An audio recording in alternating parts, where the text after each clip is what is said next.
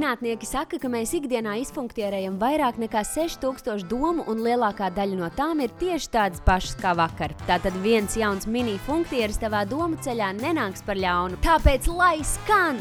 Mini, Mini, mini, mini, mini, mini, mini, mini, mini, mini, mini. mini funktieris.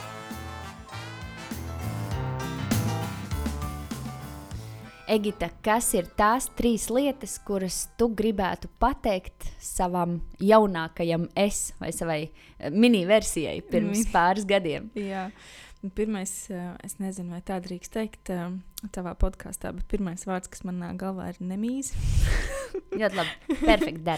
Jā, jo tīpaši tagad skatoties atpakaļ, un šķiet vienmēr ir bijuši kaut kādi tādi kāpēc, ko padomās, kā es to, un kur es to varētu dabūt, un kā, visādi jautājumi uzreiz rodās, un joprojām tas jau ir arī tas, ko es sev tagad saku, nemīz, pamēģini vismaz, un tā pamēģināšana jau neko, dažreiz kaut ko maksā, bet ir vērts, un tā otrā lieta varbūt izklausīsies tā ļoti dīvaini, bet tas ir par to, ka tā sistēma īstenībā ir tāds viens liels apmāns, un ka tas burbulis, tas viss, kas ir skola, un tad ir augstskola, un tad tu atrodi darbu, un tad tu precies, un tad tev ir bērni, un tad tu ej pensijā, un tad ir bērītis.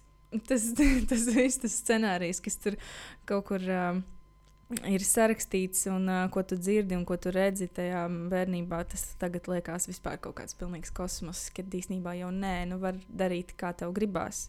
Un nav obligāti tādā secībā. Var vispirms precēties un tad mācīties, un var vispirms būt bērni un vēl visādos formātos, ka tam nav jābūt tādā secībā, un arī tas izglītības, varbūt es to saku šobrīd, tāpēc, kad manu izvēloto profesiju nekur nemāca, tā īsti, bet pat tad, kad es mācījos augstskolā, bija jau tā sajūta, ka tas, ko man māca, tas ir tas kaut kas no vēstures, un ir forši, ka tu zini, un ka tev ir kaut kāda reference, bet tajā pašā laikā viss, kas attiecās uz ienākšanu jaunā vietā un darbu tajā darba vidē, var iemācīties 2 nedēļās mēnesī, un to nevienā augstskolā tev neviens īsti neiemācīs. Tāpēc attiecīgi secīgi nākamais mans novēlējums vai tāda ziņa jaunākajai es, ja tur tā laika mašīna strādā tomēr, tad vienkārši iet un mēģināt, un tad saprast, no tā izdarīt secinājumus. Vienalga, vai tas ir attiecībā uz kaut kādu darbu, kaut kādiem hobijiem, kaut kādiem sapņiem, kaut kādām attiecībām. Vienkārši aiziet, pamēģināt, pataustīt, kas tas ir, un tad jau saprast, vai tas tiešām tā ir.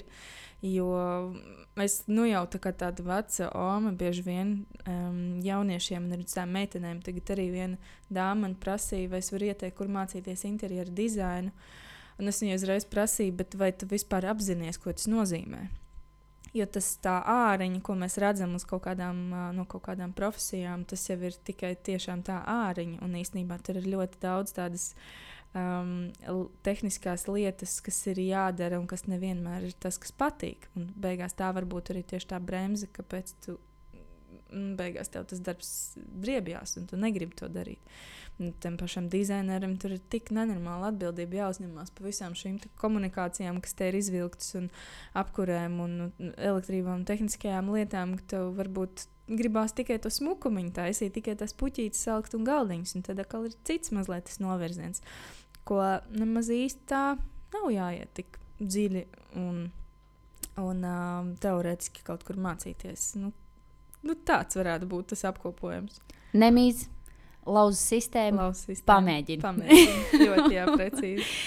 Un kur ir tie 3 cilvēki, kuri tavā dzīvē ir bijuši visietekmīgākie? Secīgi varētu būt, viens no tiem noteikti varētu būt mana audzinātāja, kas bija vidusskolas audzinātāja Ines, un viņa vienmēr, kad bija kaut kādas trauksmītes un raudošām acīm ieskrien kabinetā, ka kaut kas nesenāk tur noorganizēšanas ziņā vai kaut kādas tur, tīpaši kaut kādiem pasākumiem. tad viņi vienmēr teica, no katras bezizējas ir vismaz 3 izējas. Un tas ir kaut kur iesēdies tik ļoti dziļi, un tajā brīdī, kad tiešām ir plīsuši visi striķi un, nezinu, tur gāžās ūdens kaut kur uz galvas vai vienalga, tad tu sāc meklēt tās 3 izējas, un bieži vien jau arī atrod, un tāpēc ir vieglāk saglabāt iekšējo mieru kaut kādās krīzes situācijās. Tā kā noteikti man audzinātāja Inese. Tad varētu nosaukt tādu interesantu personību kā Gerijs Vainerčuks, Gerijs V.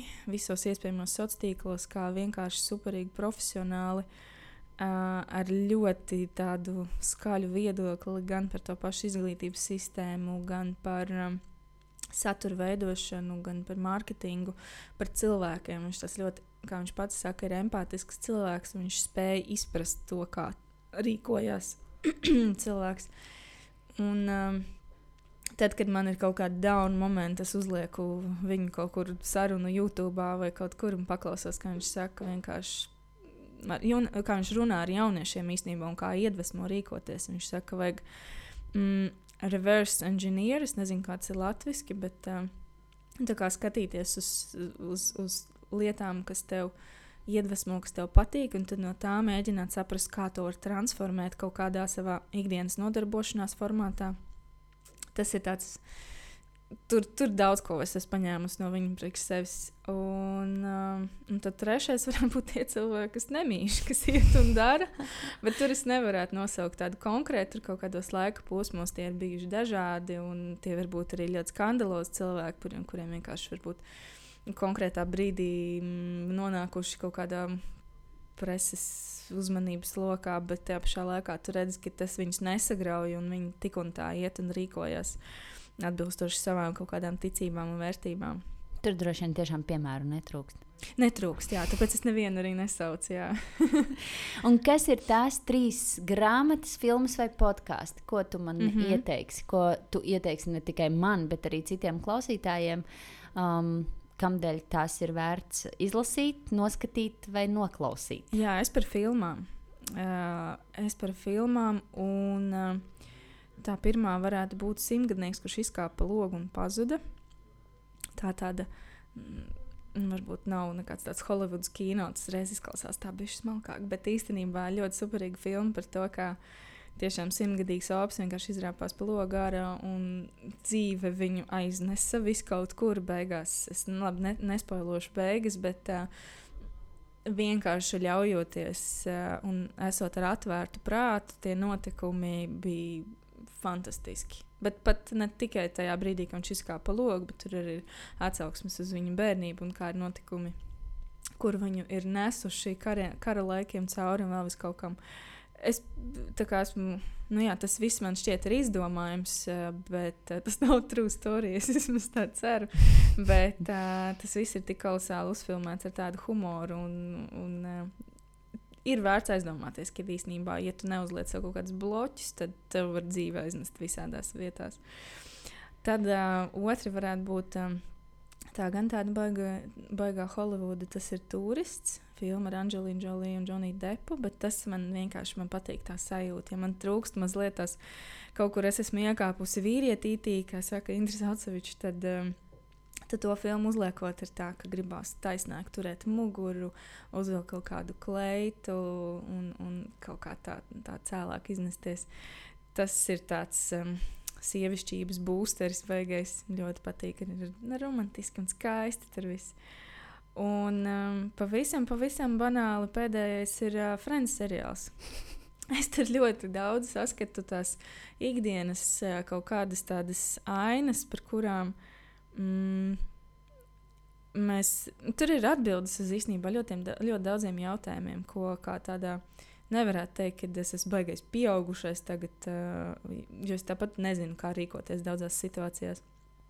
Un tur ir tādi špikerīši mazi par visu kaut ko, par mīlestību, par darbiem, par vēl visādām lietām. Tāpēc Friends seriāls, piemēram, ja kādam šķiet, ka Džovijs, piemēram, pavisam ir duģiks un viņš tikai tur ir humoram, tad īstenībā jau nē.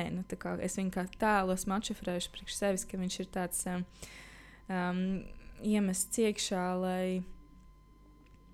viņš ir daudzu tādu situāciju apkopojums. Tad tā loma ir tik ļoti spēcīga īstenībā. Es tagad esmu pazaudējis vārdus, es priekš sevis esmu noformulējis to, kāpēc pat man viņš tik ļoti patīk. Bet bieži vien ar tādu humoru un vieglumu no tās situācijas izpeld ārā. Un tas tieši tas nenopietnais ir tas, kas man tur pievelk tajā visā. Es tev kā friends fanam, draugu fanam, nolasīšu kādu virsrakstu, kuru es nevaru ne apstiprināt, ne noliegt, bet tas, kas nenoliedzami notiek manī, to izlasot, ir tādas mazas dzimšanas dienas svinības. Friends stars Jennifer Aniston and David Schwimmer are reportedly dating. Tagad? Jā, un tad, kad iznāks šis mini-funktieris, tad droši vien šis jau būs tapis skaidrs, vai tas tā ir, vai tas tā nav. Ja tas tā nav, nedodiet man par to zināt.